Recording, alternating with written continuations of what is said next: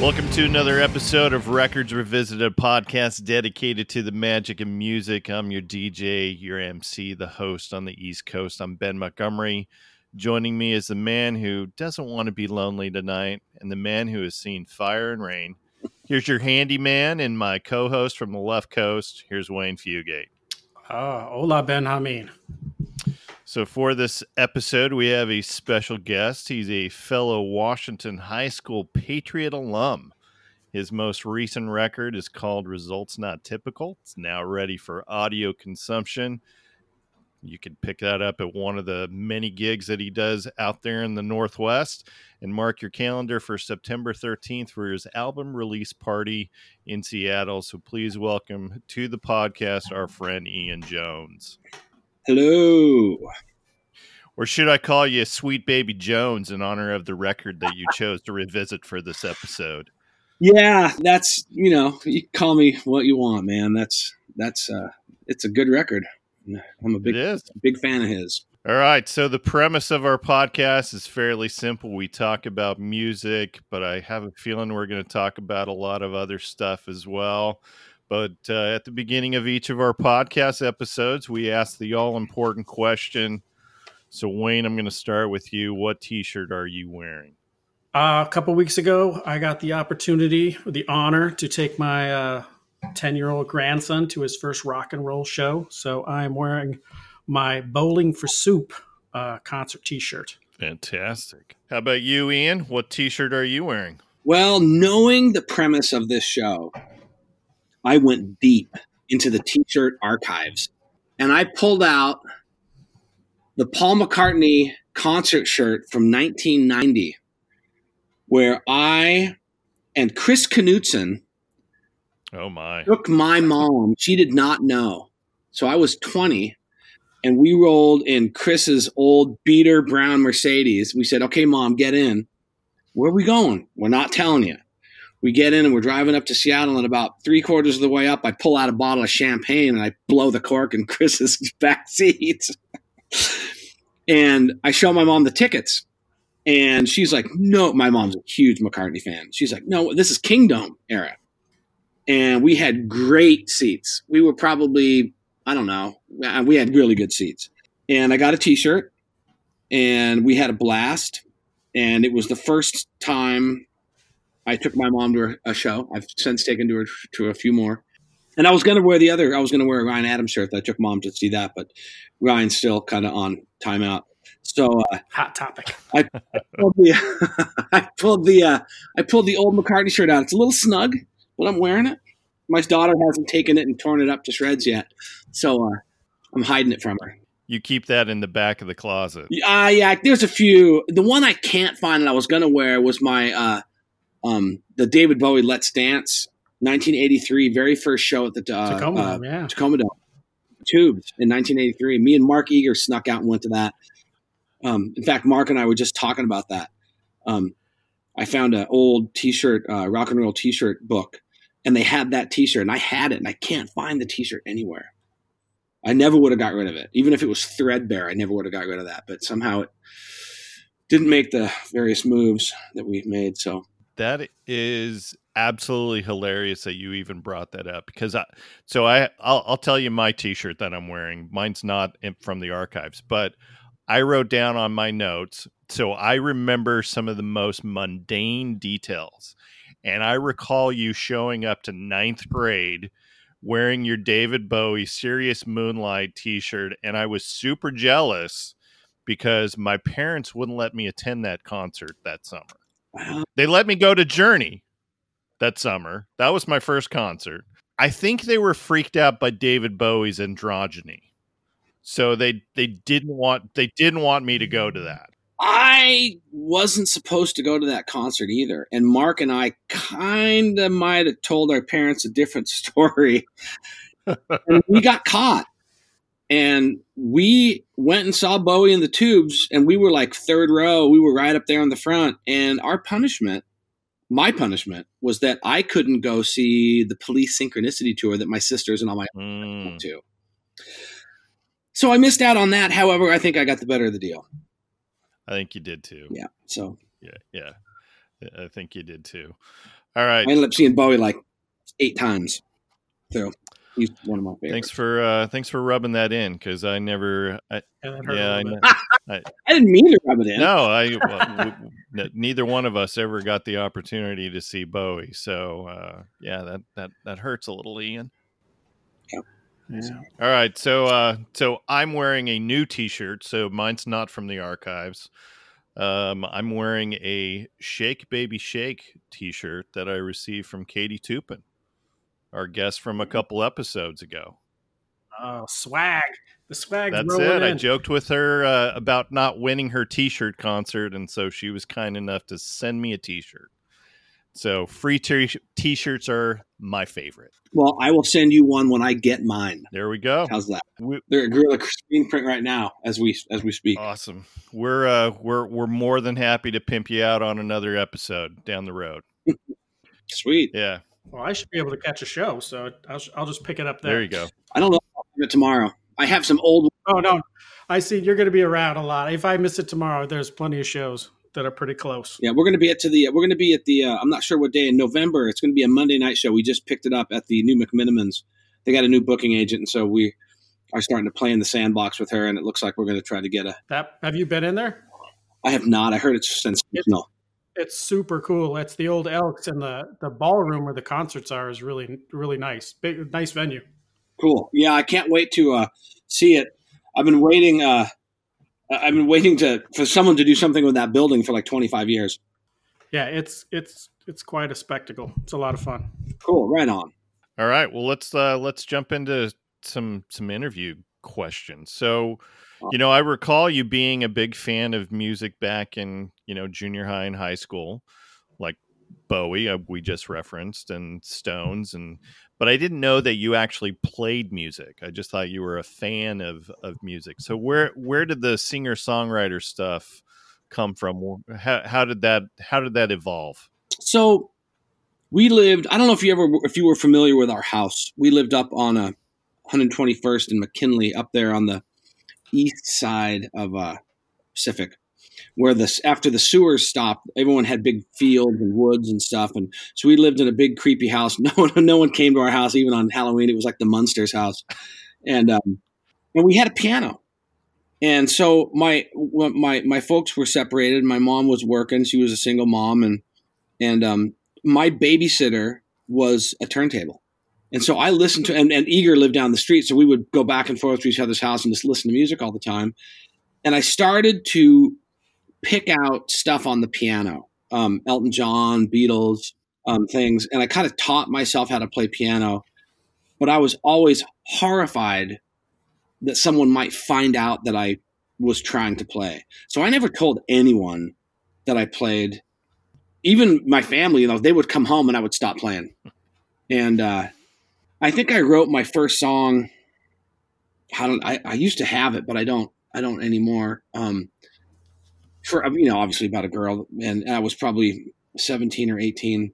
I was in my first band with Brian Castillo, who was part of the Waterwitz Productions, and that's when I worked at Calzones over there, where I guess that's where Hooters is now. And we worked together, and we're in a band with Donald Glaude, the DJ.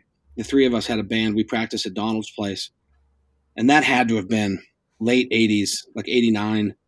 And then of course, Todd and Jim Matthias were the guitar players, and I was always super intimidated by them. Kurt Sakamoto played drums, and I was super intimidated by him because they were like really good. So whenever anyone would, like at a party or something, if there was a guitar or piano or anything, I would just watch, and I would just like kind of tie my hands behind my back and never do anything. My mom has stories of me sing. I've always sang. I always sang along with like the Beatles records. I would sing along with anything. My mom tells stories of me singing "Get It While You Can" while I was on the swing when I was 2 years old, screaming Janis at the top of my lungs. So Todd eventually, my stepdad had a beater old classical guitar that was just like a piece of kindling with strings on it. But Todd tuned it up for me, and he showed me a couple chords.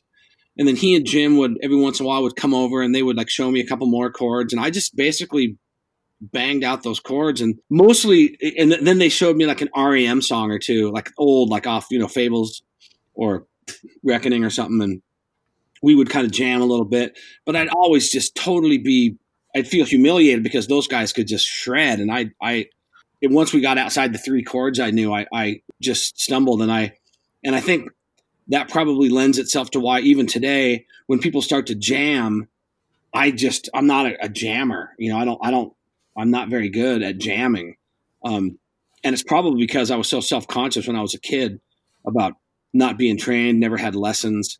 So yeah, that's pretty much it. I kind of held it under my belt until the early 90s when I moved to Seattle, and I finally asked for guitar lessons from this guy, Jeff Lorien, we started the Orange King back in 94, 95. And he said, you don't need lessons. You just need to practice. Come to my studio and we'll jam. And so we, get some beers or a bottle of whiskey or something, and then we'd play and jam. And it was a soundproof room. And next thing you know, he's like, we're doing a show. And I was like, what? And that started it. And that's pretty much it. The rest is history. Just a lot of hard work, a lot of open mics, a lot of falling down on my face over and over and over again. The classic line is Dave Grohl said, if you want to be a musician, get some shitty instruments, go in your garage and suck. And just keep sucking, because sooner or later, you're not going to suck anymore. So you have to just fall on your face and fall down, and you have to suck for a long time before you get to be any good. And I go back and listen to my first record that I did, and it's painful to listen to. I was caterwauling. I had no idea what I was doing, but I was the best singer of the 3. So, I caterwauled the best, I guess you could say. And you just keep doing it. You keep getting it. You strive to get better. You work. I mean, I'm a workaholic. It's a character flaw. And you just keep working. You keep working. You keep working. You keep striving. You keep getting inspired by people. Where we are from, there's a lot of really good musicians that came out of Tacoma. Yeah. Came out of our school. And it's inspiring to see where they went. And I look at, Kurt Sakamoto still plays drums, and he's a sensational musician. Yeah, he's still playing. Every couple of years, Todd will post something on Facebook about, some new band that he's, playing in. And he still can carry the guitar pretty well. Oh no, I was just at his house in Portland, and he showed me his studio, and we went out and jammed. Jim, we actually played at the White Eagle, and Jim's band, Jim and him and Jim, one of those two, they opened up the night. Nice. So it was like a cool renaissance of like I've always had this dream of starting a band and calling it the Parkland Youth, but you have to be from Parkland. I mean, so Kurt would play drums. It would be like Todd and Jim, me, get Garrett Shimke to play keys or banjo or whatever he's playing this week. But the thing is you have to be from Parkland, and you'd be like the Parkland Youth Sessions. Is Garrett still around? Oh yeah. Garrett, I think he's back in Tacoma. He was living up in Bellevue. He went to, the story I heard is that he went to Cornish on a scholarship because he was creepy talented. Yeah. And then he dropped out, and he started cutting hair, and he's like, and I'm only imagine that if you get a haircut from Garrett, you probably walk out looking like a Hollywood star. Cause I mean, everything that guy touches is a piece of art. So, and he's married, and I don't know if they have any kids, but I think the last I heard, he had moved back to Tacoma area to be closer to his folks. But I think that's what he's doing. He's like working in the kind of hair salon business. I was always jealous of his hair. Yeah, always. There's a lot of things that I was jealous about Garrett. He could jump he could jump like 9 miles. He was so athletic and so talented. And I remember we went up to visit him at Cornish one time, and we rang the doorbell. Then I popped back out and I rang it again. I go, what note is that? And he goes, ring it again. I rang it. He goes, it's like a G flat. And sure enough, it was. And I was like, God, really? So with you being in Seattle, so I have to ask you since I'm, 20 plus years removed from the Seattle Tacoma area. So is Seattle and Tacoma kinder to singer-songwriters with a bit of a country bent these days, or is it still kind of stuck in the we like it loud, and why are you playing this country crap for us? I can't speak for Tacoma because I don't play in Tacoma, and I'm not really familiar with the Tacoma scene. Is there a scene? I have no idea. I'm sure there is. Yeah. I mean, I'm sure there is. I mean, there's every town, whether you know it or not, every town has a music scene because music's one of those things like food and water and air. Without it, you can't live. And music is one of those things. If you eliminated music from the world, it would be a bad place. So every town has its music scene. As far as Seattle goes, Seattle, I think, always will have its punk roots and its rock. There are some bands I think that still hang on to the grunge thing, although I think that's moved on. But then again, it's not my scene, so I don't know. I'm sure there's some people out there that are doing some original stuff that's epic. I just, being where I am in my life, I don't have a ton of time to go out and go to clubs every night, so I really don't. Yeah. I'm just, the ignorance level that I have is pretty high. So there's like a rock scene and a grunge and a punk scene for sure, an underground kind of punk scene in Seattle that is huge. There's also a big electronic scene in Seattle, which is very cool. I'm again not very wise to that, but the stuff that I've heard is pretty incredible. A lot of crossover stuff, people doing electronic stuff with beats, with real instruments that I think is fascinating. I'm not going to run out and start a project like that, but I definitely have showed up to places and then not left because I was fascinated and really impressed by it. As far as the Americana or alt country or country scene, there are some exceptional songwriters in Seattle, both male and female, that I really enjoy. I could start on a name list, but I mean, I could go on for hours. I'll just say that there are some exceptional artists, and it's a pretty interesting scene.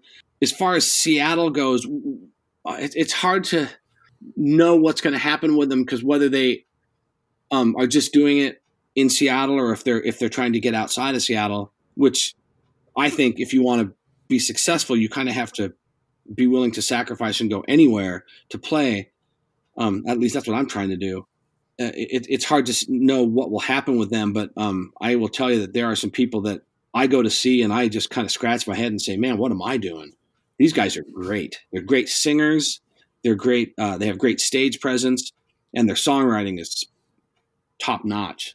So it's a big enough city where you can have all of those things kind of coexisting. It just depends on where you want to go because there's a lot of places to go see music in Seattle now, as opposed to in the '90s when there was just a handful, and a lot of those places are gone. So yeah, I was just asking because the last who I would consider a really great singer-songwriter type that came out of Seattle would be like a Sean Smith, who actually dabbled in electronic music. It just passed away for a short time. Which he just passed away earlier this year. The Head and the Heart came out of Seattle, and they were the guy who started the Head and the Heart. He ran the open mic at Connor Byrne where we're having our CD release show, and he just met a bunch of guys, and they all kind of got together, and then they were really smart and business savvy. Someone was really business savvy, and they made a couple of right decisions. And now are they on Capitol or Atlantic or something? They had 2 records on Sub Pop, and then they went on with another label, and they were just on Kimmel, I think. And they're killing it. Their record's awesome. They're super good, great songwriting, and that's recent. God, who else do I know out of Seattle that's done really well? Well, Brandy. That's not really Seattle, but she was from like North Bend, right? So that's I consider that. Yeah, she's doing all right. Nico Case. Oh, that's right. Doing all right. Forgot Nico was from the Seattle area. She's from Coleman. Yeah, I think she went to Lakes. So I might be wrong with that, but I know she's South Ender. Right. All right. Yeah. All right. Well, let's talk about your new record. So Results Not Typical. So this is a little different record for you than your Piano Songs record. Much more full in sound. For instance, you got some horn sections in a couple of your songs, like Lost Highway and Without You I'm Lost. Seen the sun shining, climbing out of the deep. did kiss that sweet mountaintop as it rises above those trees. I seen a baby take her first breath, felt the chill of a winter frost. And you know that without you I am lost. I've traded my sweat for $1 and the yield of a long hard day.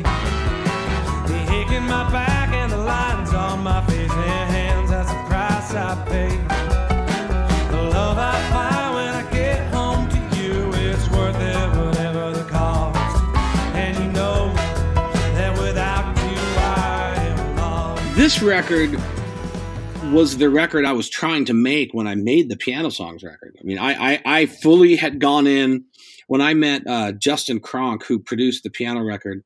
I went in to the studio the first night, the first 2 nights. The first night we went through and we mapped 8 or 9 songs, and then we got done. We got tempos and arrangements, and we recorded them like acoustic guitar and vocals and just rough arrangements. And then the second night we went in and we did the same thing. And it was at the end of the night when I said, I want to put a piano song or 2 on. And I think I did, I played like Sweet Sense of Mia and another song. And he came in and he said, do you have any other piano songs? And I said, yeah. And I played like 1 or 2 more. And then he got up. I was in the big room and playing the piano, and he got up, and I saw him get up from behind the board, and he walks out of the room, and he walks out and he comes in and he just looks at me, and then he walked out, and then he came back in with a bottle of whiskey and 2 big glasses, and he poured me a giant glass of whiskey, and he poured himself a giant glass of whiskey, and he goes, keep playing. And then so I was playing some, and then of course halfway through the glass of whiskey I started to loosen up a little bit because I was kind of, piano again, I'm kind of freaked out playing piano because I really don't play piano that much in front of people. I never did it like shows because it's hard to drag a piano around with you, and no one has a piano. And then he kept talking to me through the glass saying, oh, what else have you gotten? So at one point he came out and he said, look, do you want me to produce your record? And I said, yeah. And he goes, do you trust me? And I said, yeah. And he goes, well, I know what record we're going to make, but it's not the record you want to make. It's going to be all piano songs. And I already know who's going to play on it. And, Kimo Meraki did all the horns on that record. And we had, Garrett Lunsford came, Jacob Hoffman, who's playing with Brandy now. He played bass. And it was a fun project. But what happened was that this record got shelved. And so when we started making this again, I started making it with Justin, and it just didn't work out. So, one thing led to another. And I was talking to my buddy John down in Santa Barbara, and he suggested Jesse. And Jesse had just had a baby. He was taking a year off from touring, was just going to make some records. And I went down on tour, saw the studio, hung out with Jesse. We kind of reconnected, and he was super excited. And so we did this record down in Ojai. Jesse produced it. But one of the things, let me back up. One of the things, I was at a client's house here in Seattle who, his name's Eddie Rayfeld, and he's a brilliant guy, and he's a videographer. He worked with Pearl Jam, and he's done a bunch of video stuff. He's a sensational photographer, world-class photographer. He's from Nashville, and we were talking one day, and he said, you need to make a record where you pick a lane. And that was the first time I'd ever heard anyone use that term. He said, pick a lane, man. He goes, I've heard your records, and you have really good songs, but you're kind of all over the place. He goes, you need to pick a lane. If you want to make an impact, pick a lane, pick a theme, do something, but have a record that's all kind of similar yet different. And I had songs like Rollin'. I pulled out of Northville and headed down, with my head up to keep from crying. Watch the sunset without a sound. Then I hit that road I was rolling.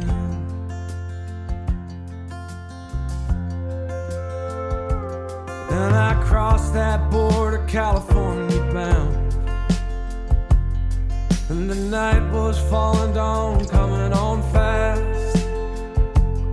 Thank God Almighty, I'm free at last. And I'm out on the road and I'm rolling. I'm rolling.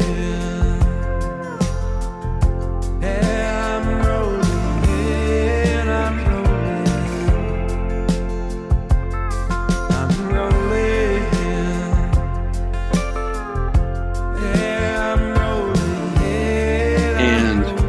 had started writing Athens Smiles, and again, and I had Goodbyes Are the Hardest Words, which, as it turns out, was very similar to key and structure.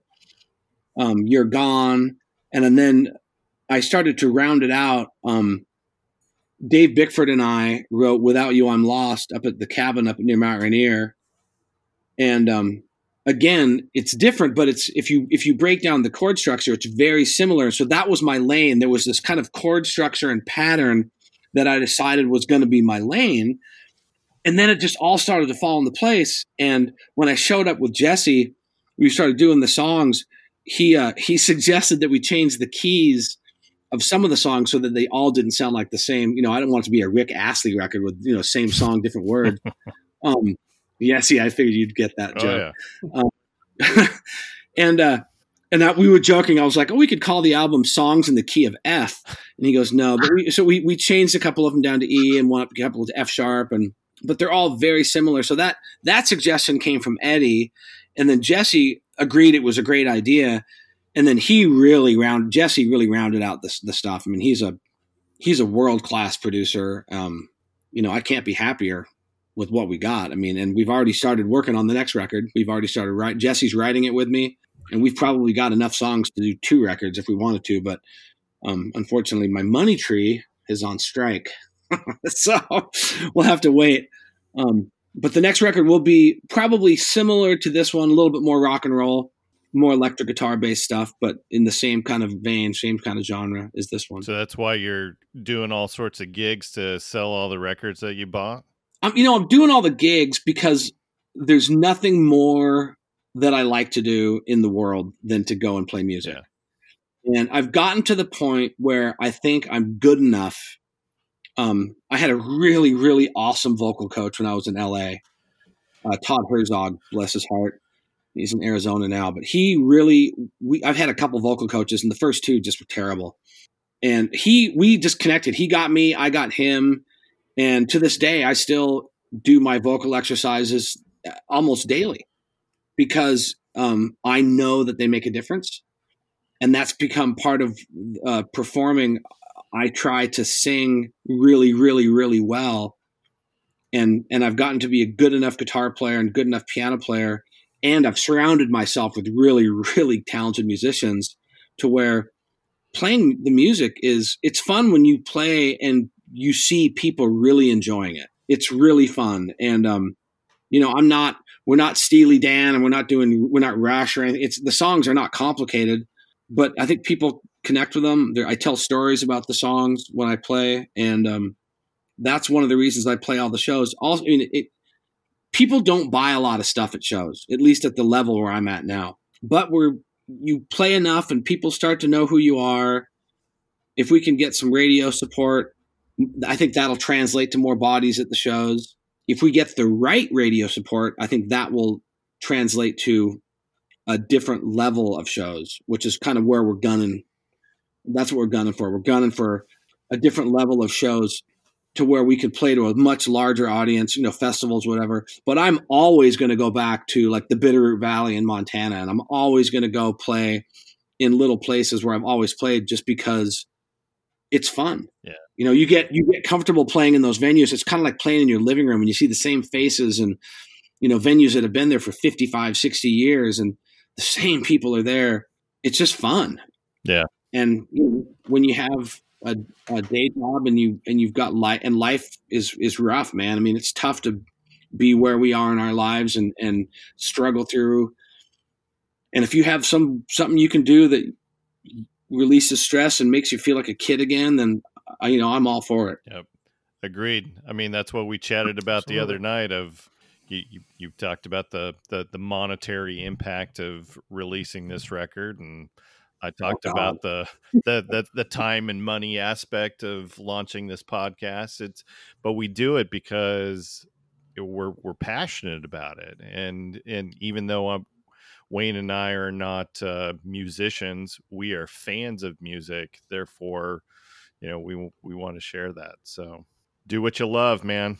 There's a lot of ways, if you're not a musician, but you love music, there's a lot of ways you can get into a pastime or even a profession that basically you're surrounded by music. My sister is the executive director of a radio station in Marin, and she doesn't really play, even though I got her a guitar aunt for Christmas, and she started taking lessons, but she's like, nah, it's not working. But she has a couple different radio shows. She loves music. She interviews people, like same thing you're doing. She interviews people. She loves it. She has such a blast, and she's super passionate about it. And it lets her blow off steam.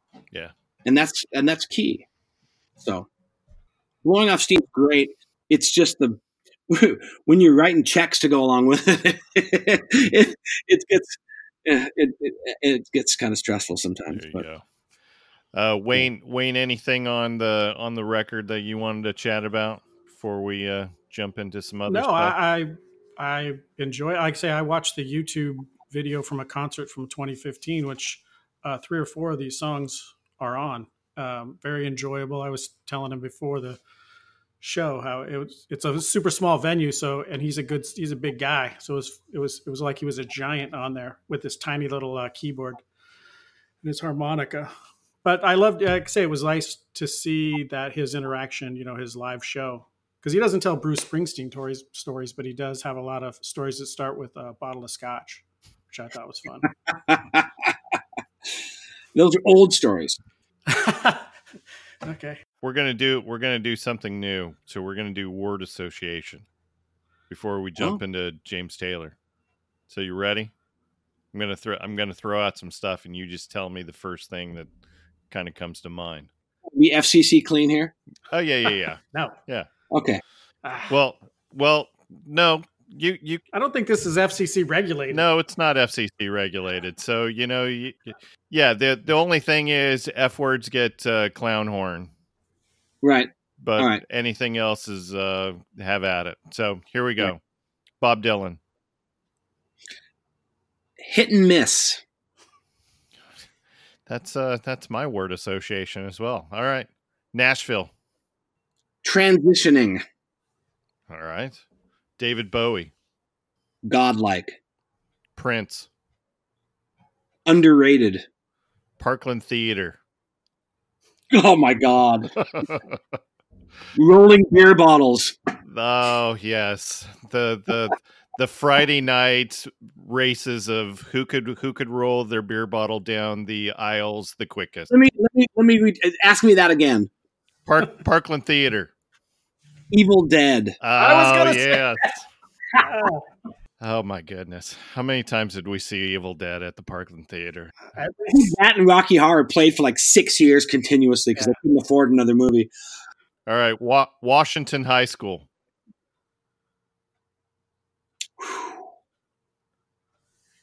Glad I'm gone. Yeah. Young Fresh Fellows. Sneaking out to Chris Knutson Hall at PLU. Absolutely. Yeah, I was there at that concert with the Romantics as well. Can I do a little segue? Yeah. So the Walkabouts just played. Was it the Walkabouts or the Go-Betweens? It's one of those bands. They played with the Young Fresh Fellows at Chris Knutson. They recently they did a new record and they were going on tour in Europe and they played a show at the High Dive. And I went to the show and everyone was talking to the singer and they were like talking about how great he was and all this stuff. And I was kind of waiting around and I walked over and I was like, hey, how's it going? He goes, kind of looked at me like, who are you? And I was like, it's been a long time since I've been to one of your shows. And he goes, oh, okay. I go, I think the last show I went to of yours was at Chris Knutson Hall at PLU when you played with the Young Fresh Fellows. And he looked at me and he goes, oh my God. It's like he was a teenager. And this guy must have been pushing 60. I mean, it was so long ago. And I think it's a funny story that you went into a guy and you tell him the story like, oh, I remember I was like 12, 13 years old and I snuck out and saw you at Chris Knutson Hall at PLU. And he had probably forgotten that those shows ever even existed. Right. And he was like, wow, that's old school. And I'm like, yeah, that's old school. Anyway, sorry. All right. Well, I digress. One last one, and then we'll jump into James Taylor. So fatherhood. What's the word I'm looking for? I'd say a word, but no words can describe it. You think you're going to get something, and what you get out of it is so much more that there's just, there's no, the unconditional love that your kids give you is unexplainable. Yeah. Good answer. So good answer. It makes me more driven. Right. Having kids makes me more driven because I want to succeed for them, not just for me, but for them. So good. Anyway, Wayne, you want to get in on any of these word associations? Yeah. Well, fatherhood, it's funny is it never turns out the way you imagine it, but it ends up being better than you could have imagined. Like I say, you know, I'm going to have this, you know, this son's going to be born and he's going to do this and it's going to go like this. And it doesn't go anything like that. And that's been a lot of fun though. Yep. Amen to that. Fun like a roller coaster. Yes. I love roller coasters. Yeah. Expensive like a roller coaster. No, just kidding. We've been asking all of our guests this question. So Toto's Africa, good or bad song? Great song. You had me right up until then, Jonesy. I do want to say your album, the album title, The Jones Family Fortune, that is one of the coolest album titles ever. That's my dad came up with that, but that's another story for another. I loved it. Yeah. I'm sure there's a bottle of scotch somewhere in that story. A couple of bottles of wine anyway. Yeah. All right. So Ian, tell us what record you chose to revisit for this episode. Well, there was a couple I had, and the first couple I think were taken. So I really thought what record made a huge impact on me. And I came up with James Taylor's Greatest Hits. And it was funny because we were talking the other day and you had said that it really doesn't count because it's not really a record, it's a compilation record. Well, that's Wayne's opinion of it. So it's not so much that it doesn't count, it's that I guess what I found out doing this podcast is a record is a moment in time. There's, you know, the hits, the singles that you've heard, and then there's a clunker that you might not have even remembered or know about, and then there's always some gems in there that you may not have remembered or and you find in their way underappreciated. I just feel like that's the list of his singles from.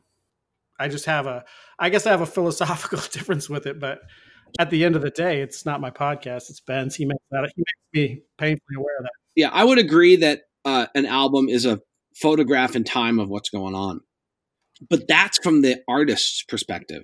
And I guess when you get old enough, it's also from the perspective of the fan.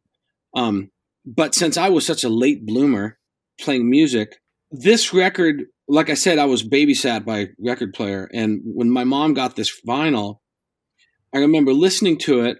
And I listened to Sweet Baby James and the couple of his other records.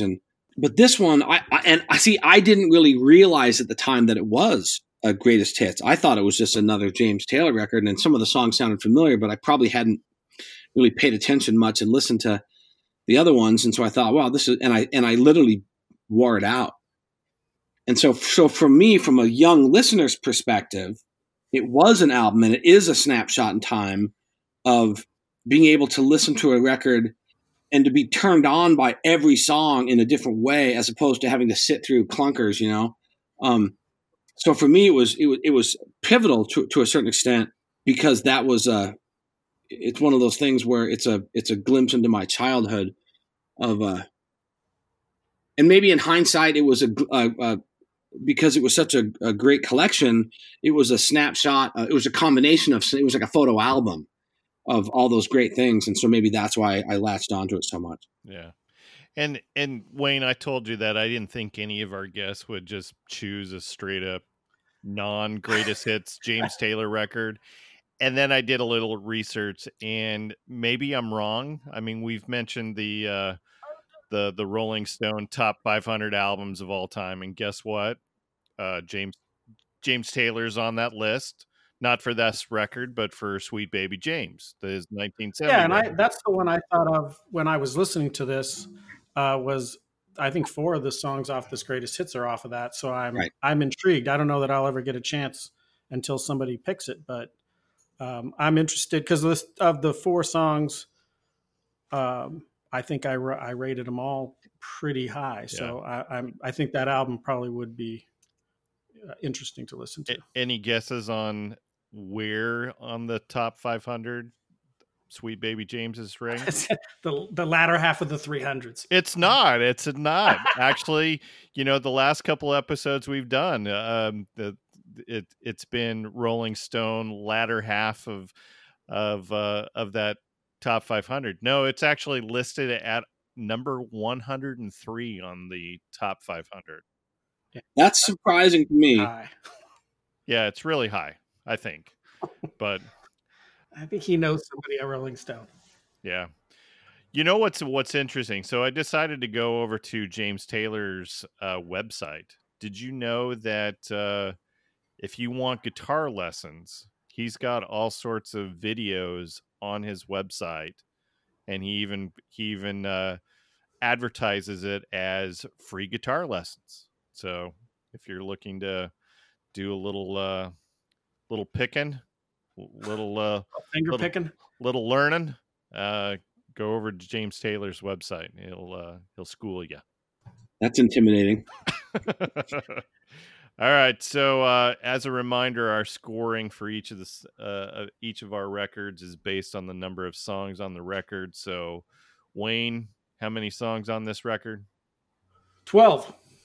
Means our top song's going to get 12 points. Next favorite song, 11, on down to lowest score of 1.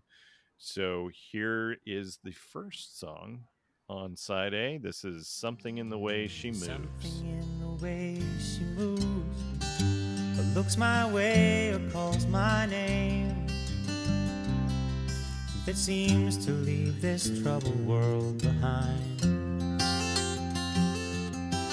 If I'm feeling down and blue, or troubled by some foolish game,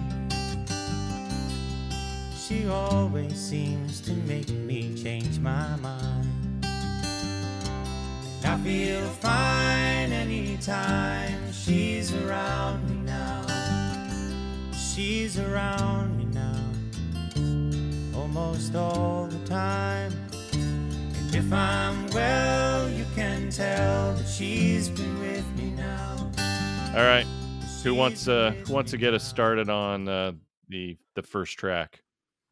I will. I thought I initially had it much lower because I thought he was ripping off the Beatles, and then I found out that he inspired the Beatles, so I had to give him points just for that. And I did. One of the things I realized early on, the first few times I listened to this, is I underestimated him as a lyricist. I think most of his songs, his lyrics they're not like tricky. They're not overly clever, or you don't have to figure out what they mean, but they paint a very vivid picture. And I don't think I ever really gave him enough credit for that.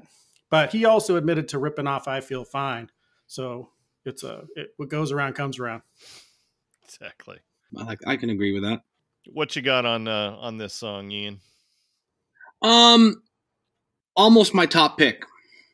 There are a few artists' songs that I wish I would have written, and I wish I would have written this song.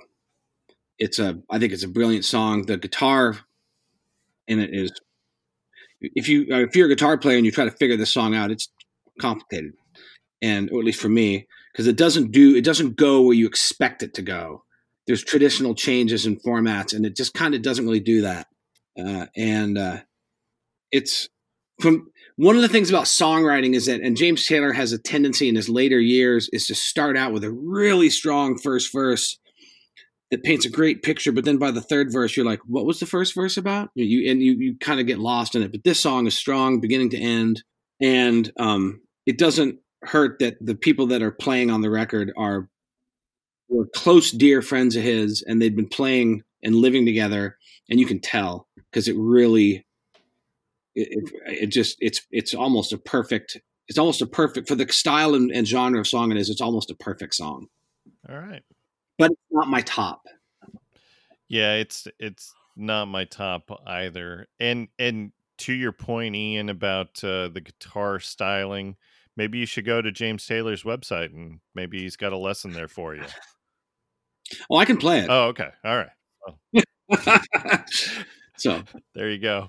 All right, let's get some scores. So I will throw up mine. Mine's a 5. And now I'm feeling like maybe I was a little harsh with that, considering that Ian is telling me how hard it is to play. Yeah, guess what? I'm not a musician. I'm not a guitarist, so I don't know how difficult that is. I just thought it was an interesting choice for the first song. Not that I hate the song. It's just I thought it was an interesting choice for the very first song on the record. It's not a choice though. They're in chronological order. Are they? Okay. Yeah, the first 2 songs are from his first record. The one thing I did discover on this, I didn't realize how far back James Taylor went. This was recorded in like 68 at Apple Records in London with, Paul McCartney. Originally, in fact, the next song, Paul McCartney played bass on the original recording. These first 2, for publishing reasons, were actually re-recorded. Right. And that's where I think they added the steel guitar, because I don't think that worked on this one, where I think it did work on the next one. Yeah. Right. All right. Wayne, what was your score on this?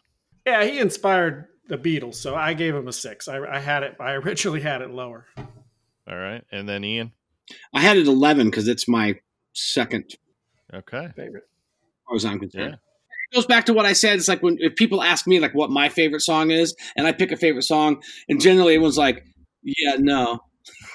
So it just goes to show how subjective music is. That's what I love about it. Absolutely, and that's the beauty of this podcast, is we talk about how we're consuming music very differently. So Wayne and I are consuming most of these albums very differently, as you can attest to in many back episodes. So, all right, let's move on. Second song is Carolina in My Mind. Sky's on fire.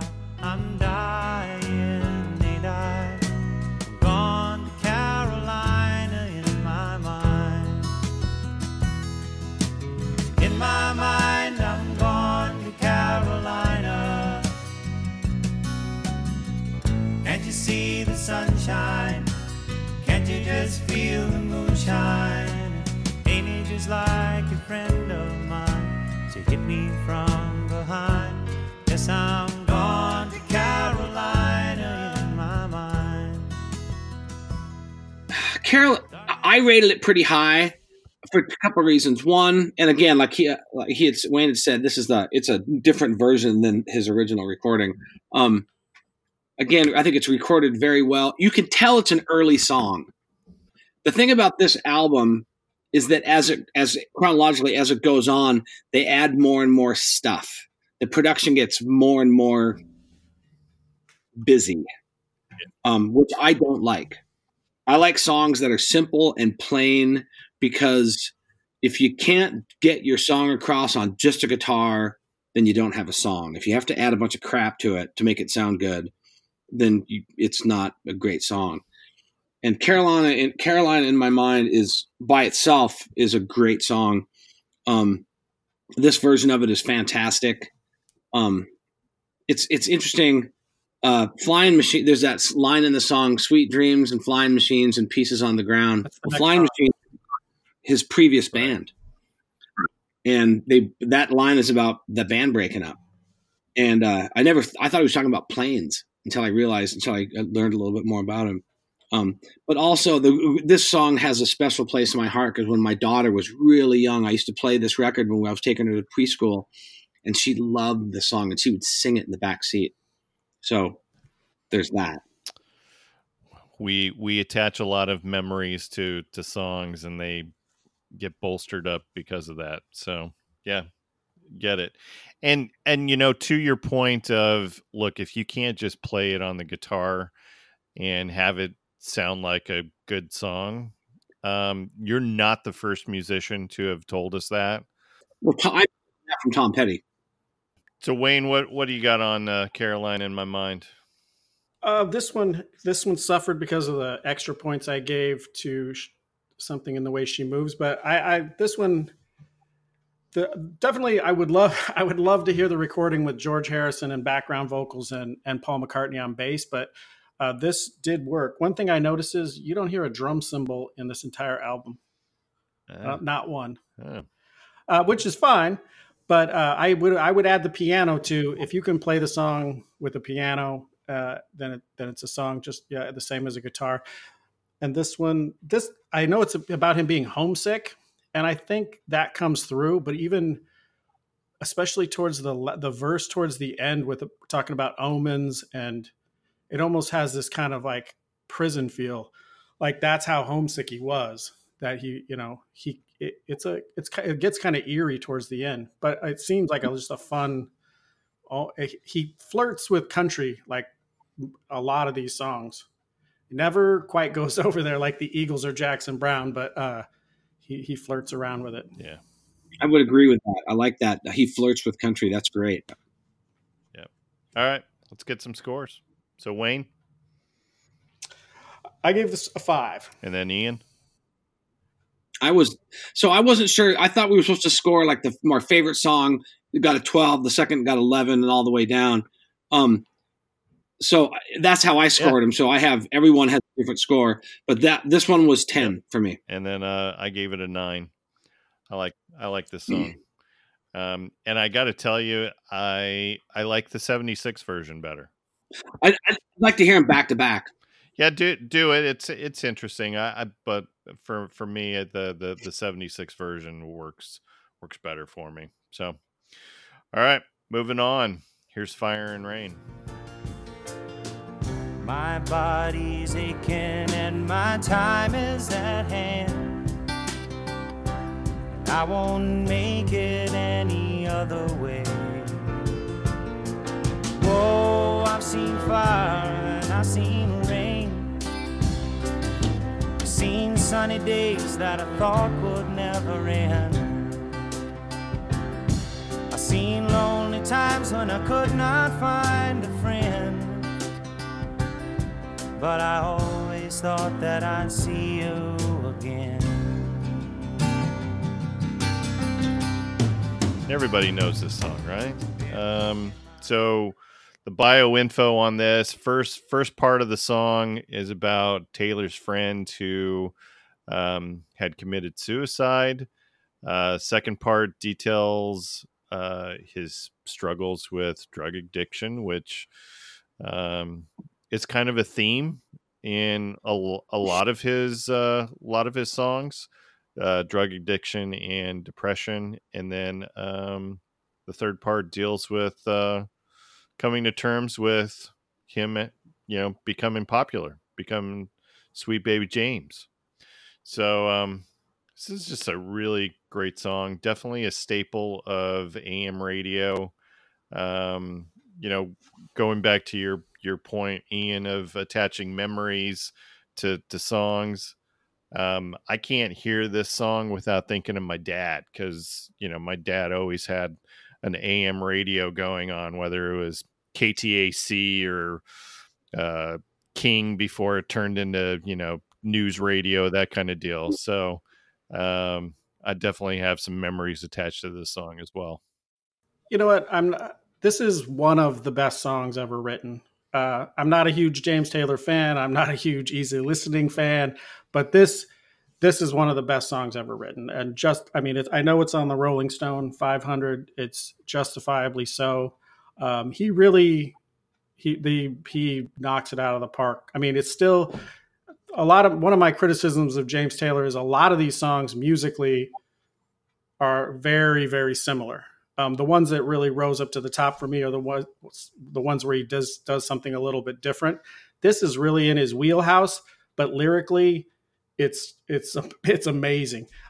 Just the lines. I mean, the chorus in of itself. The contrast between the sunny days that never end. I mean, we all had those times where it felt like this beautiful day was going to go on forever, and then the despair of.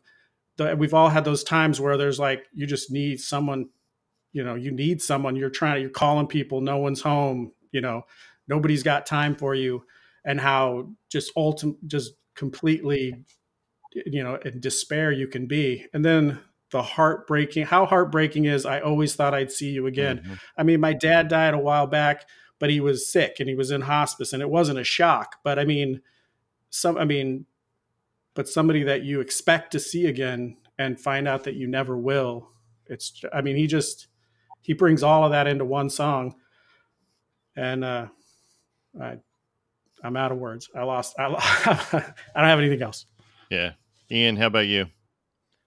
I agree. It's a great song. I think Russ Kunkel's drums get a little out of control, but I guess that's part of the dynamic of it at the end.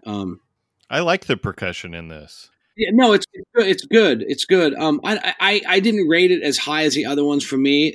There is I don't know. It's like I hear it, I listen to it. Maybe I've just heard it so many times. There's just something about it that it just doesn't really quite measure up to some of the other ones. I think it's a really good song. Don't get me wrong.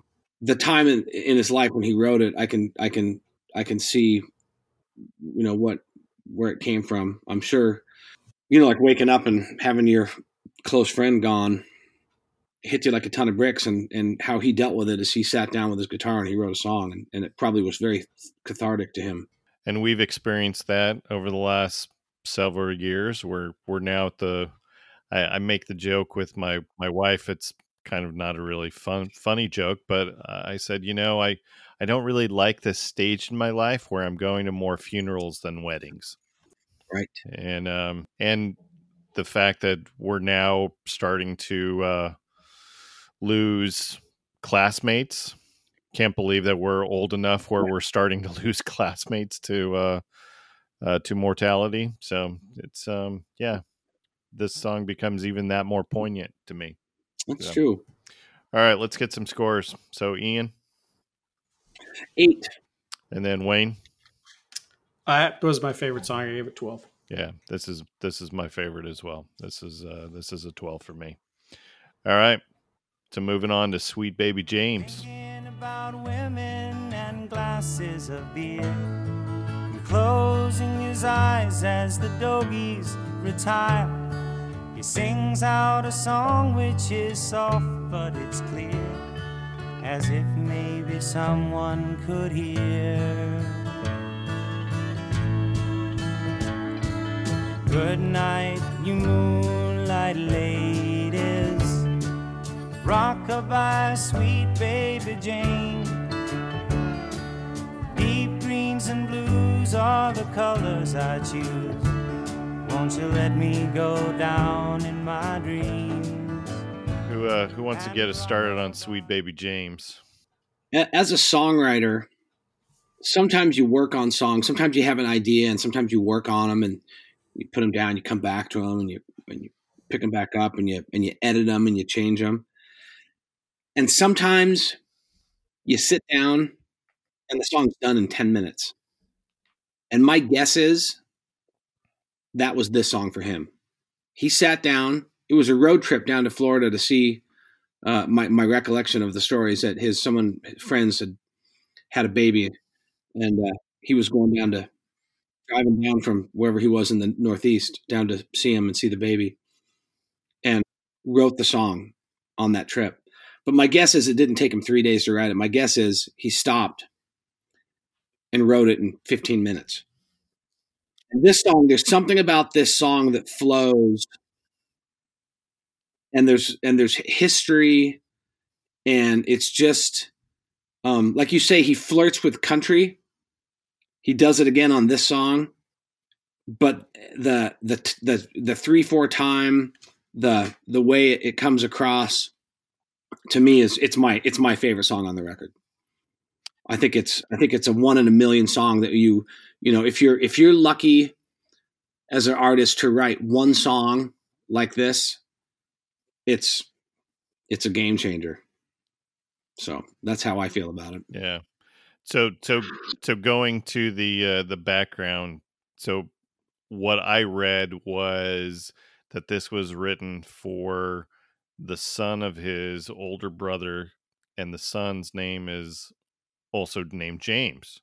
So here up until 2 days ago, I always thought that James Taylor was writing this song in the first person, kind of like, like Jim Croce singing about you don't mess around with Jim.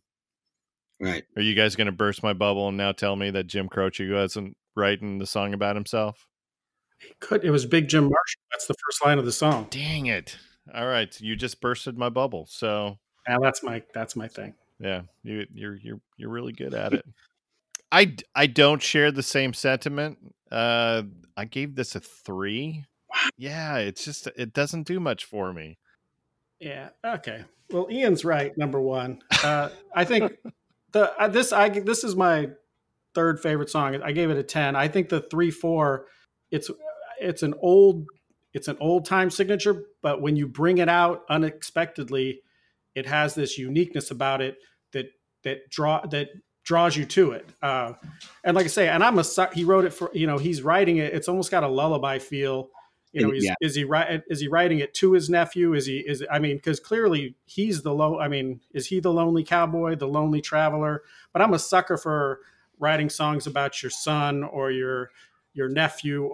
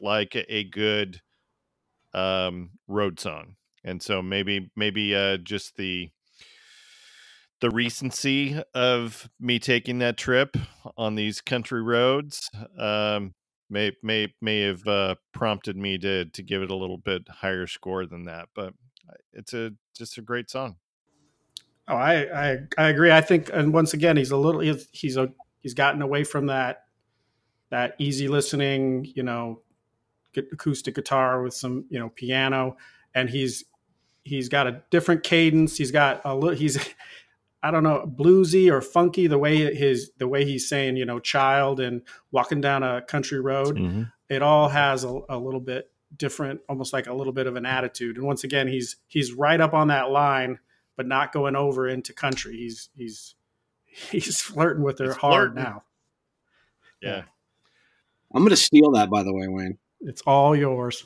Flirting with country. Yeah. That isn't that a Molly Hatchet song? No, that's Disaster. I'm kidding. I'm kidding. It's kind of the same thing. Depends on how you look at country music nowadays. This might be synonymous. Yeah, that's true. Country radio. Oh, okay. This song came in the middle for me.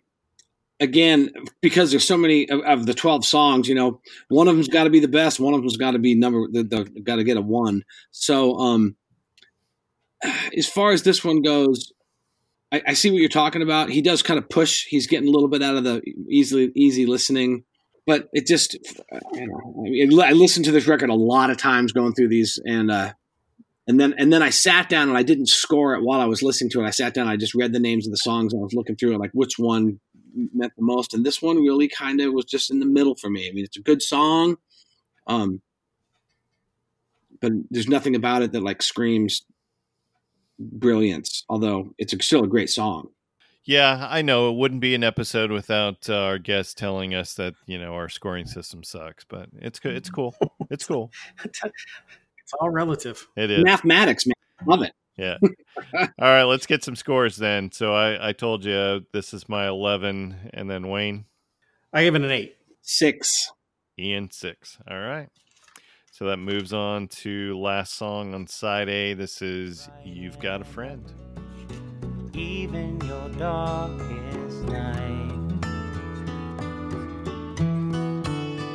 you just call out my name, and wherever I am, I'll come running.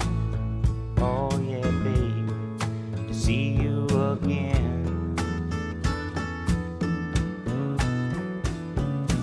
Winter, spring, summer, or fall, now all you got to do is call, and I'll be there. Yeah, yeah, yeah.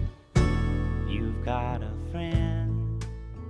And I lost my note, so hold on just a sec. There we go. Taylor would win his first Grammy Award for this song.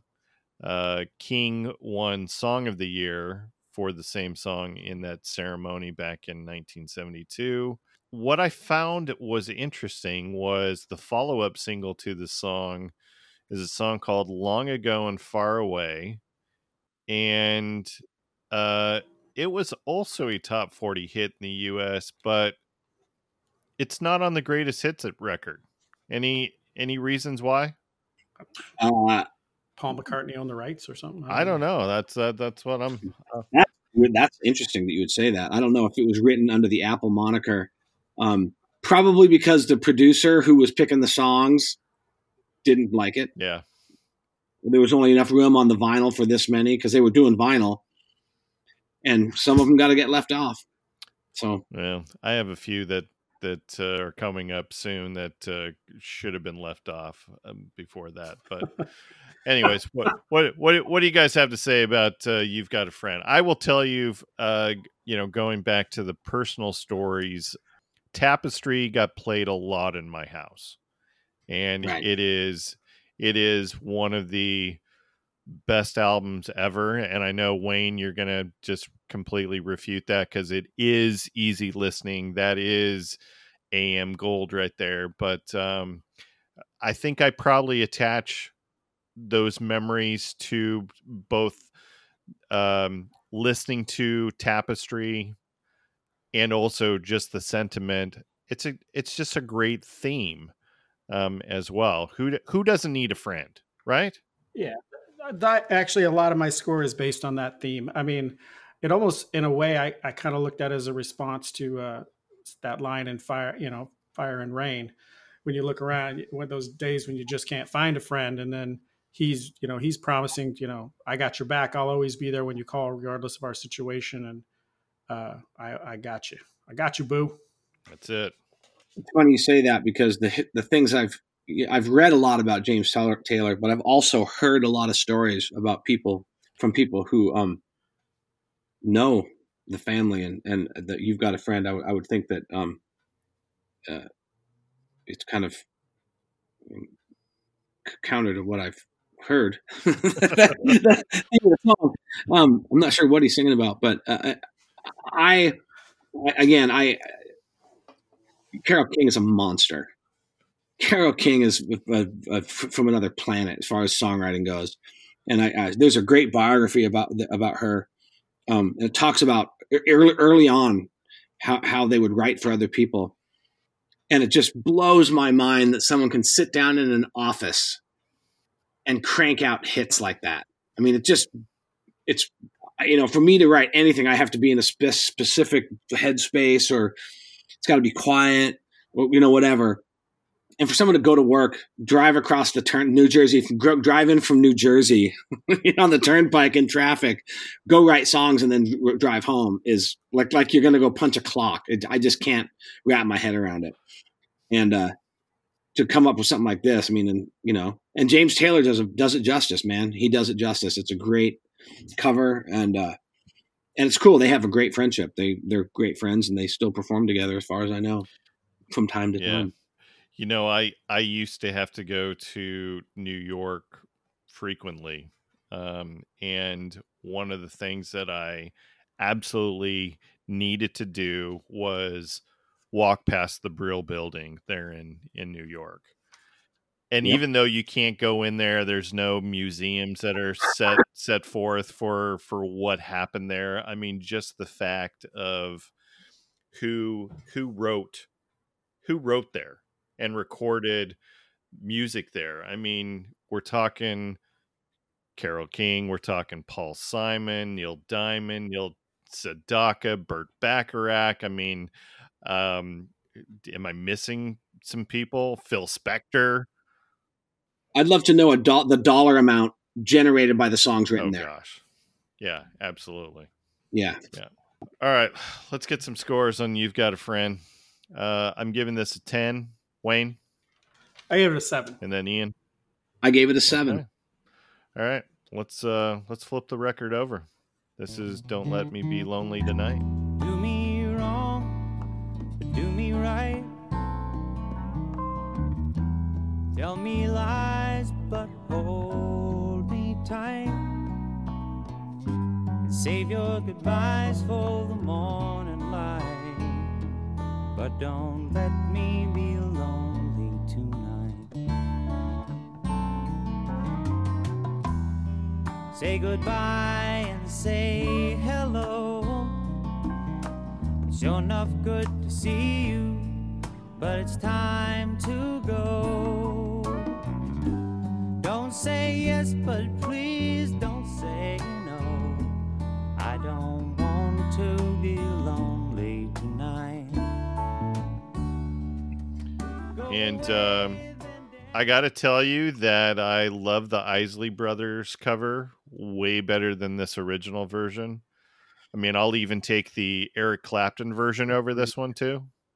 I didn't listen to that one, but I did listen to the Isley Brothers, and they sex it up big time. How can you not like a song that starts out with "Do me wrong, do me right"? Come on. Yeah, well, I think some of my low score is based on the "Do me wrong, do me right."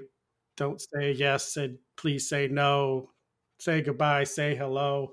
I just was, for a guy who really changed my impression of him with his lyrics early on in this record. He just tanked and just went overly cliche. Like he was more concerned with rhyming than he was with what he wrote on this one.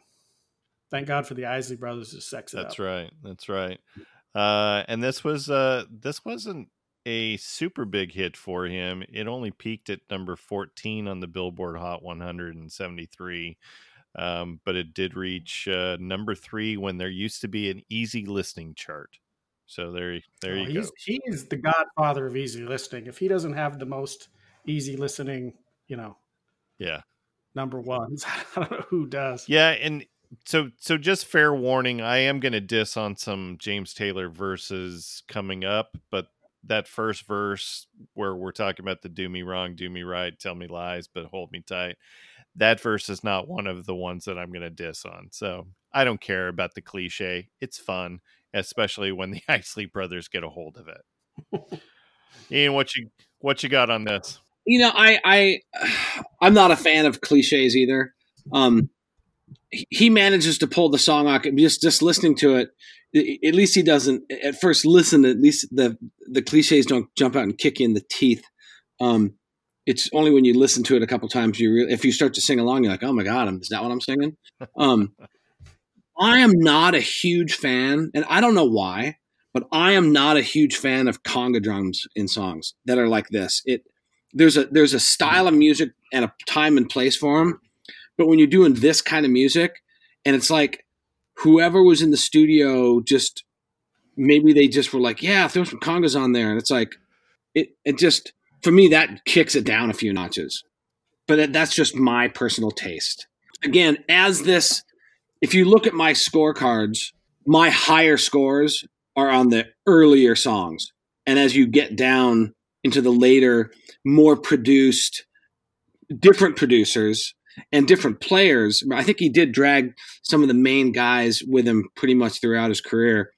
Because why wouldn't you play on James Taylor records? Yeah.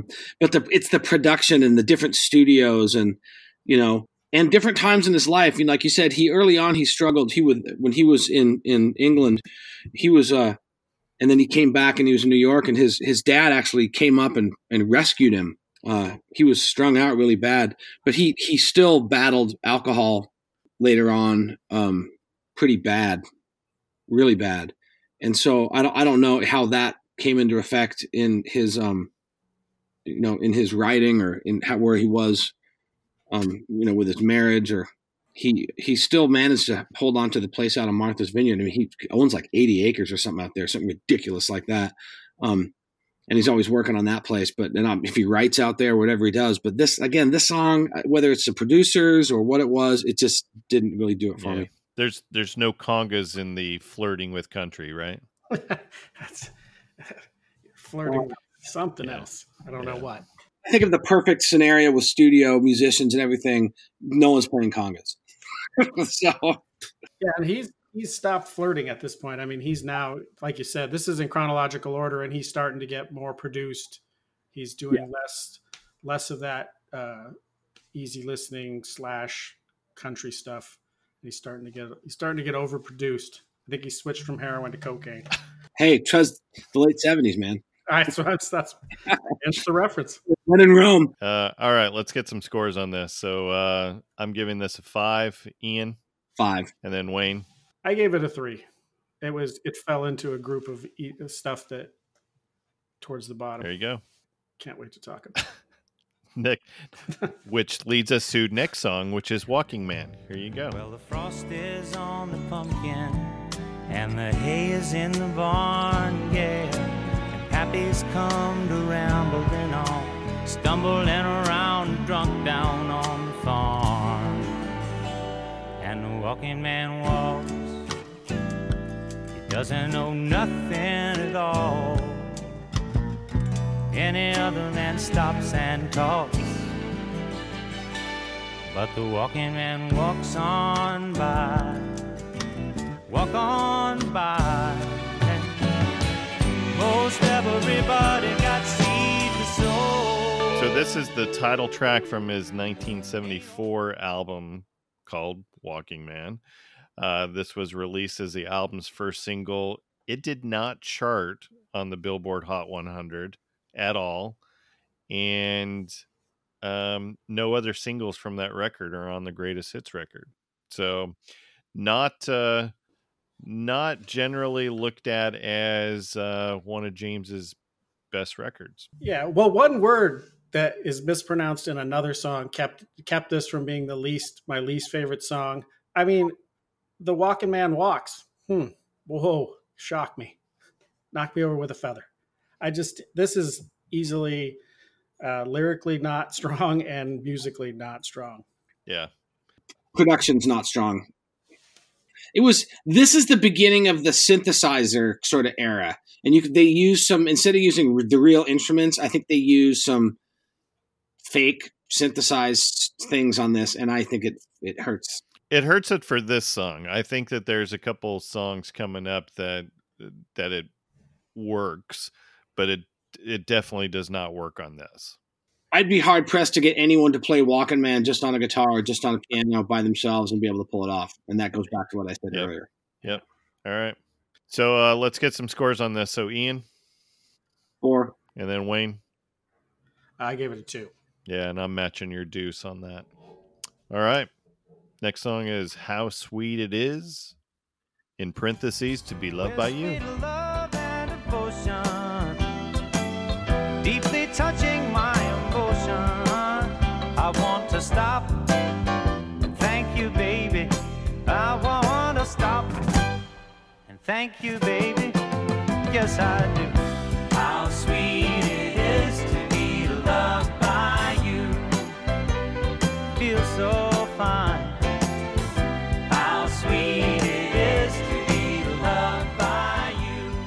I'm going to give this a little bit higher score just because, again, the sentiment, this is total cheesy 70s, gold. Not quite on the yacht rock scale, but it is it's definitely catchy, and I at least give a little props to James of trying to switch up his sound a little bit.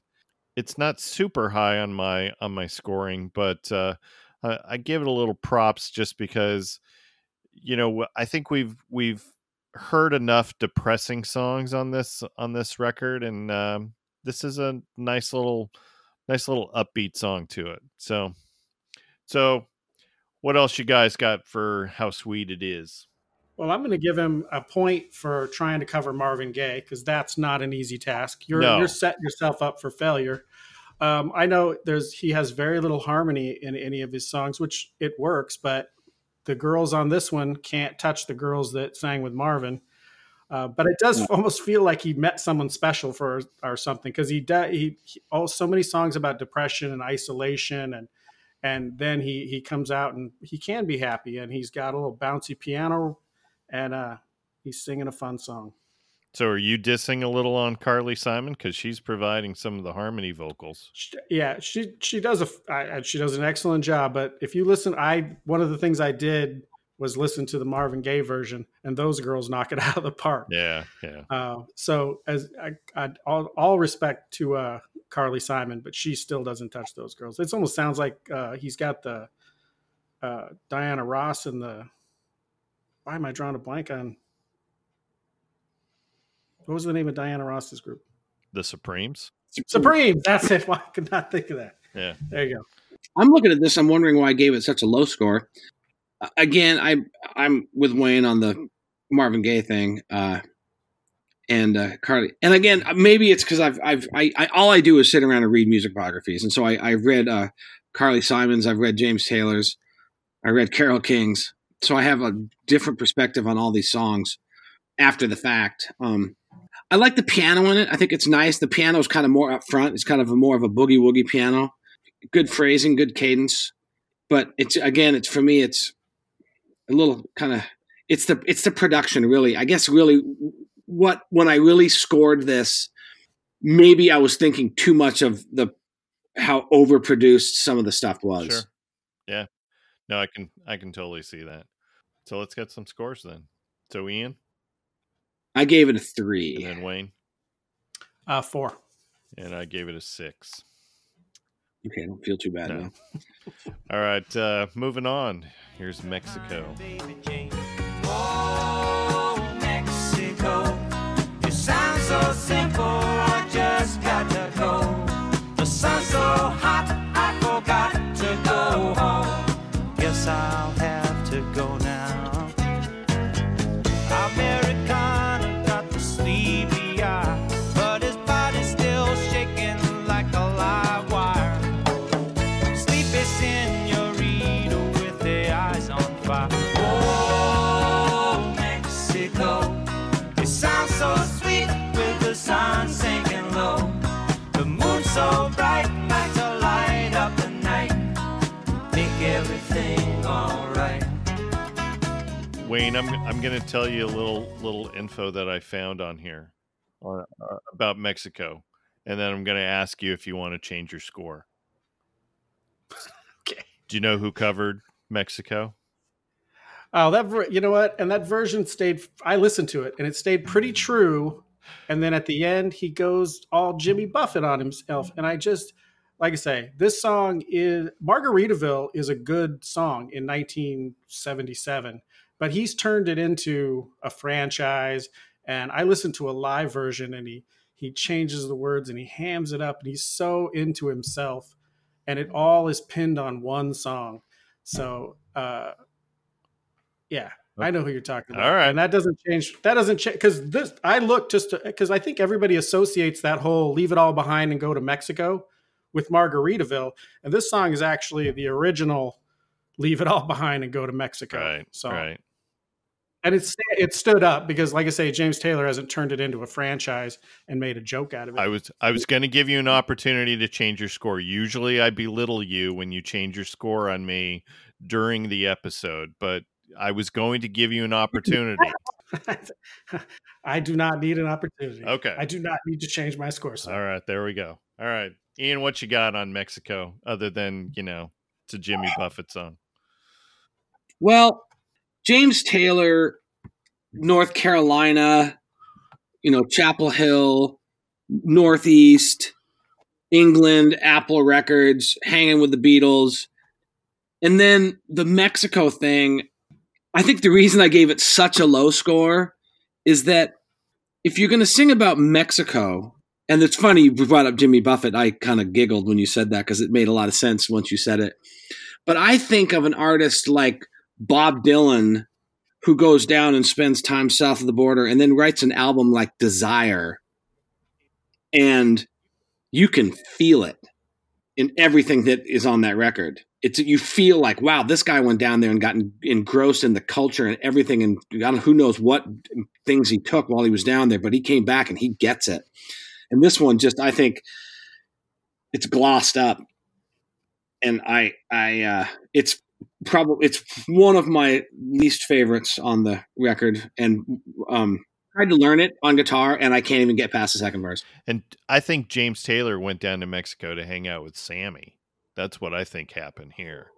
But he was at an Americanized resort. That's what he went down to Cancun and hung out at Senor Frogs, right? Or something that's like what that, I'm saying. He went down to Cabo and he just drank vodka with Sammy Hagar the entire time. That's why it's like, hey, it's Mexico, it's peppy. It's like, no, why don't you drive a little bit further away and find out the real Mexico? Well, you can't because there's guys with machine guns and the machetes, they'll chop your head off. I'm not saying, I'm all for going in and becoming, getting the culture.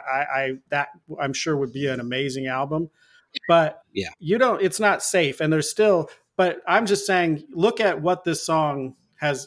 Just look at all of the songs that are about leaving and going to Mexico, whether it's Toes by Zac Brown Band or Mexican Minutes by Brooks and Dunn, what was the Beer in Mexico by Kenny Chesney, Margaritaville. It's the idea of just getting out of here and going to find some sun. It's so hot you don't want to go home. Yeah. So it's fun, and he hasn't been a lot of fun until just right about now. That's true. All right, let's get some scores then. So Wayne, I gave it an 11. I have a good time listening to it, and I prefer it over Margaritaville now. There you go. How about you, Ian? I gave it a 2. Yeah, and I gave it an 8. Yeah, so we're all over the place here. With the subjectiveness of music. Absolutely. We just proved it right there with Mexico. That's right. All right. This is second to last song. This is Shower the People.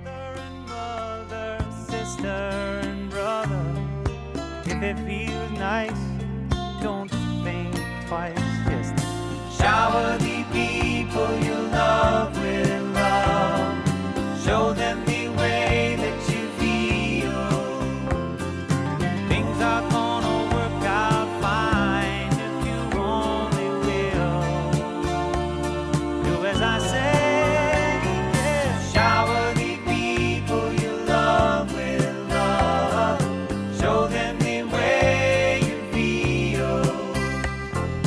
Things are gonna be much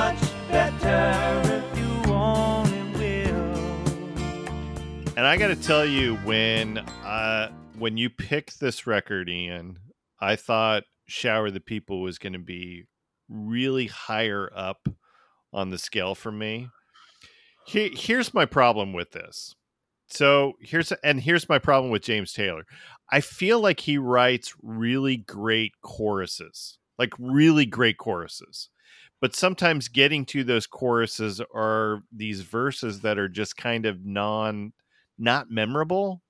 And I really love the chorus in this one, but the verses are just that. They're just not very memorable to me. I don't know. What do you guys have to say about "Shower the People"? I think that this scored pretty high for me. The verses, I mean, you can play the game, you can act out the part, though you know it wasn't written for you.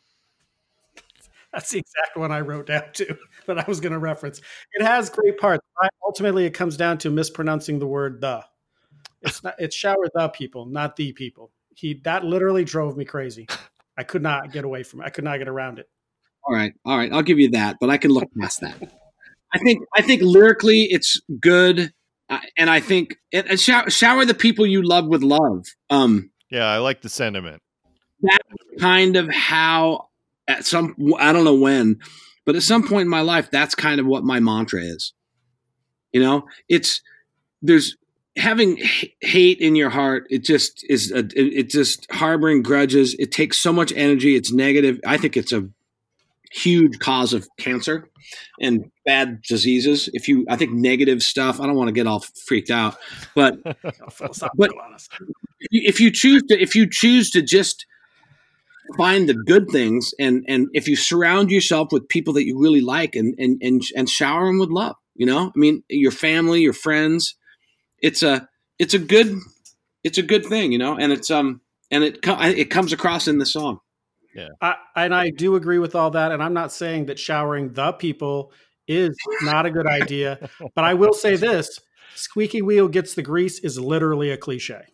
It actually is one.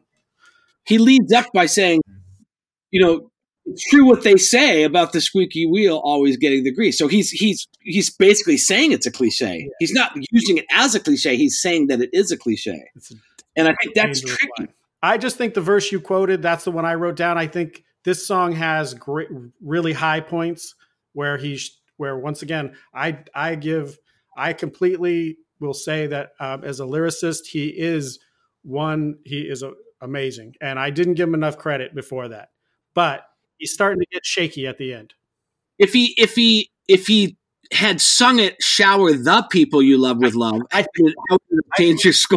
I think it would. No, it would have changed my score a lot. I think it really bothered me. I may seem petty, but it did. It just drove me crazy. It got in my ear, and it's like I need a melon baller trying to get that thing out. Earworm. Yep. Oh man, your OCD is showing. I love it though. Great. You're the English major. I can't believe you let it go. You're right. You're right. It depends on where you're from, right? Or is the THEE? No. Well, that would be a different kind of "the." But if it was in the beginning of the word, then it's America. I know he's from Carolina, so it's not. It could have been y'all. Shower y'all. Look, I live here in Florida. There are lots of mispronunciations down here. So if you're gonna get bent up on the Wayne, man, do not come to Florida. That's all I can say. Maybe I like getting bent up. That's not fair. Don't listen to anyone under 30. Right. Exactly. Yeah, I don't. That's a policy. I already don't do that. My dad died. My dad said, "What did my dad say?" He goes, with all the texting and stuff, he goes, "If this cancer doesn't kill me, the annihilation of the English language is gonna." All right, let's get WTF-LOL. Yeah, exactly. Let's get some scores on this. So I think we already know what Wayne's score is. He's dropping. I gave it D1. I gave it a 9. Yeah, and I gave it a 7. And like I said, I thought it was going to be higher for me. But yeah, I had some issues with some of the verses. didn't think that they were all that great. Let's wrap this up. Here is a live version of Steamroller. Yes, I'm a cement mixer for you, babe. A churning urn of burning funk.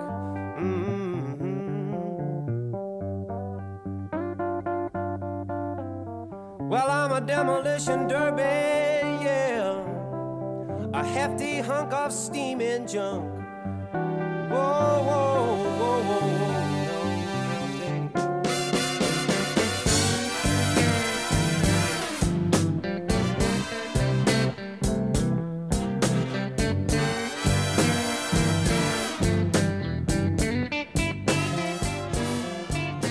Wayne, get us started on this because you're. Wait, when I'm done, you'll understand. Okay. So the first Bring time it. I listened to I listened through the first time, automatically, this is my least favorite song. I don't need to listen to it again. This is my least favorite song. I honestly believe that I've heard that he's covering it because I know I've heard this, but it's a standard 12-bar blues. So that's easy enough to mistake. But I'm thinking I've heard Howlin' Wolf or Muddy Waters do this much better. I know I've heard it somewhere though. So then I want to know who did sing it. And it says it's written by James Taylor. So then now I'm real confused and I've got to know more. Then I find out that he was mocking all those white blues bands of the time. And now I like that. And I think, where have I heard this song? My mom's a huge Elvis fan. Yep. And Elvis did this song and he did it. I remember it on his Aloha Live from Hawaii, his big satellite concert that he did. My mom had the live record, listened to it all the time. And I thought to myself, Elvis didn't get it. How ironic that the guy who made rock and roll and rhythm and blues safe for white people doesn't get that he's singing a song that's mocking the very thing that he's doing. And I said, bam, I can't put him up higher than a couple of these songs because I like him so much better. But just on what he just did, I put him all the way up and gave him a 9. It's because James Taylor just pulled a punk rock move. Is that why? Absolutely. And like I say, you know what? And he was hooked on heroin. That's a very rock and roll thing. And I don't think people associate it with James Taylor. But yes, that whole move, I don't even care that it's all about what he was doing. It really doesn't matter how it sounded anymore. He took a song to make fun of somebody and got the guy who invented what he's mocking to sing it live to an entire world of people. I did not know that story. And so I feel bad that I gave it a 1 because I'm not a blues guy, and which is why I gave it a 1. But now that you say that, the very first thing that comes to mind is Randy Newman. And I just am like, oh my God, the satire is so thick. I could barely get up out of my chair right now. I knew the story and I'm still giving it a 1. So there you are. He got the king of rock and roll to sing that song. And there's no way that Elvis knew it was a joke. There's no way that he knew. He literally took this song. And I could say, I just thought to myself, how ironic. This is the guy who invented the thing that he's making fun of. And he is singing it for the entire world via satellite in his white jumpsuit with his cape. And I was like, I don't, that's boss. I love it. Yeah. All right. So you already know Ian and my score. So Wayne, what's yours? I give it a 9. You're so high. He just punked Elvis. He literally punked the king of rock and roll. I get it. Had I not known you could change our scores in real time, I probably would have bumped that up to a 4 or 5 just knowing that story. That's rock and roll. No, that is. I get it, but it's still a 1 for me. All right. So I never listened to it again. I can say I listened through the first time and I was like, that's my least favorite song. I never listened to it again. The score was completely changed on what he did. Yeah. What he was trying to do and what he ultimately did to Elvis. When I'm on tour and I'm driving for 7 hours at a time, and I'll put on James Taylor, and every once in a while I'll put on this record, and it comes to the last song and I change to the next record. Yeah, me too. We did that the second go round of listening to this record on vacation. So, yeah. But I mean, how did Elvis not know? Those lyrics are so ridiculous. Ridiculous. A cement mixer, a napalm bomb baby. That's he I can't figure out how someone could go, King, don't do it. It's a joke. I just love it. Yeah. No one tells Elvis what to do. That's right. Colonel Parker is probably like, yeah. You are a napalm bomb, Elvis. You are a the cement mixer. mixer. Yeah, Kind of like a cement mixer now, Elvis. very much shaped like a cement mixer. Oh, All right, let's. man. All right. Well, did we cover everything on James Taylor's Greatest Hits Volume 1? Did we miss anything? No. Nothing. It's all out there for everyone.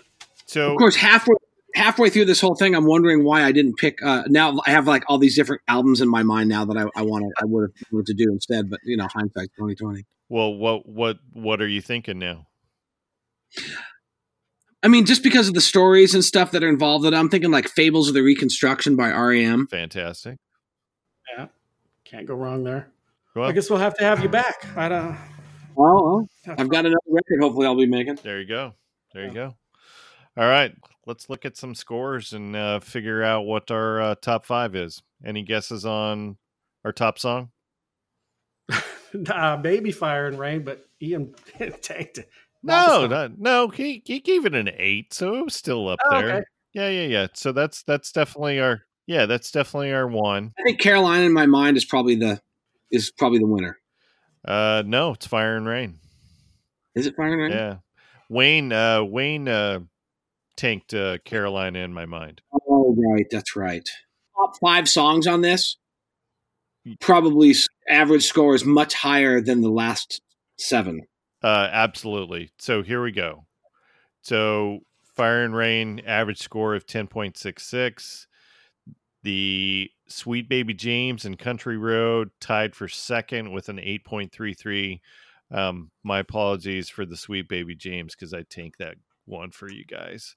And then tied for fourth is Carolina in my mind with an average score of 8, along with You've Got a Friend.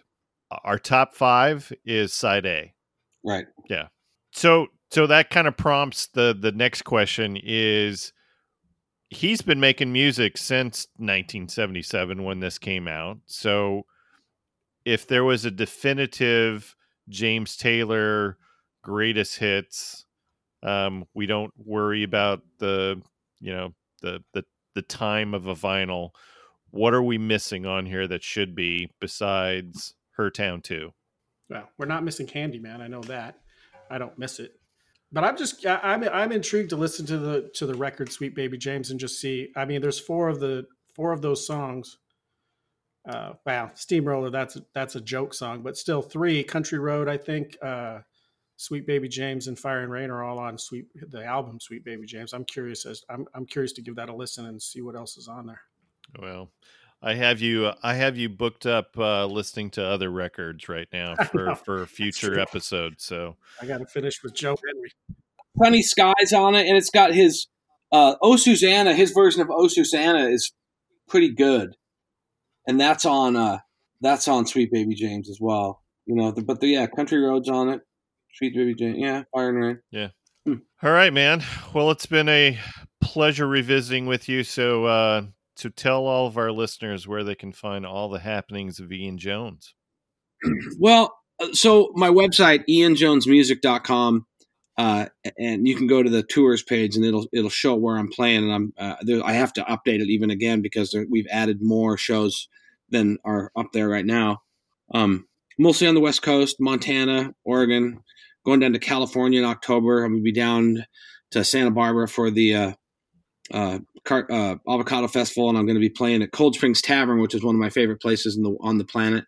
And then hopefully through the winter, we're going to try to tighten up the band and kind of play from Eugene up to Bellingham and kind of keep it on this side of the mountain so we don't get killed on a icy road crash. But then next year, we're going to try to hit the festivals and once the record's released, September 13th, should be available in the greater Seattle area in most of the record stores, vinyl and CD. And then on the website, we're going to have a merch page where you can get the record or the CD or the shirts or hats, and we're going to do a bunch more merch. So it's fun, and the band is really good, and it's hopefully hopefully what we'll be able to do is go out and, not just turn people onto the music, but entertain people, because that's kind of what it's about. And we have a really good time when we play together. So hopefully that'll translate live and people will want to come back and see us again. Very cool. Very cool. And I think the record is, this is technically it's my 12th record, and it's 1,000 times better than anything I've ever done. I mean, Jesse did such a great job. The guys on the record are a who's who of who's played in the music industry, and who they've played with is, crazy. And the nicest guys in the world. We had more fun than anyone really should have when you're working. And I've made some really good friends out of the deal. And I look forward to working with them again. So hopefully this is just a stepping stone to even better stuff in the future. Cool. So stay tuned. We wish you all the luck in the world and success for this record. And and back at you. I appreciate it's this is really fun that and I don't know that people really caught this in the very beginning, but we basically grew up together. And it's so cool that we're able to come back and our paths cross again because of something like this. And, you're doing this podcast stuff and I'm doing the music stuff. And then here we are and we're, asking me about Washington High School and Parkland Theater. I mean, that's what life's about, man. Absolutely. So, yeah. All right. Cool. Excellent. Oh, that's the producer saying it's time to wrap. That's it. All right. So as a reminder, you can find all of our happenings on our Facebook page for the Records Revisited podcast. We're on Instagram using the hashtag Records Revisited podcast. Wayne, I didn't tell you this, but I just set up a Twitter account. We'll provide more information on that next episode once I actually start using it. You can find all of our episodes on Apple Podcasts, CastBox, iHeartMedia, Stitcher, and wherever you find fine podcasts like ours. And you can find all of our old episodes. Just go to recordsrevisitedpodcast.com. So, thanks for listening. Please go support the arts. Go to a live show, buy a t-shirt of the band, buy a record like Ian Jones' record. Visit a record store, and not just on Record Store Day. We are Records Revisited, and we are out.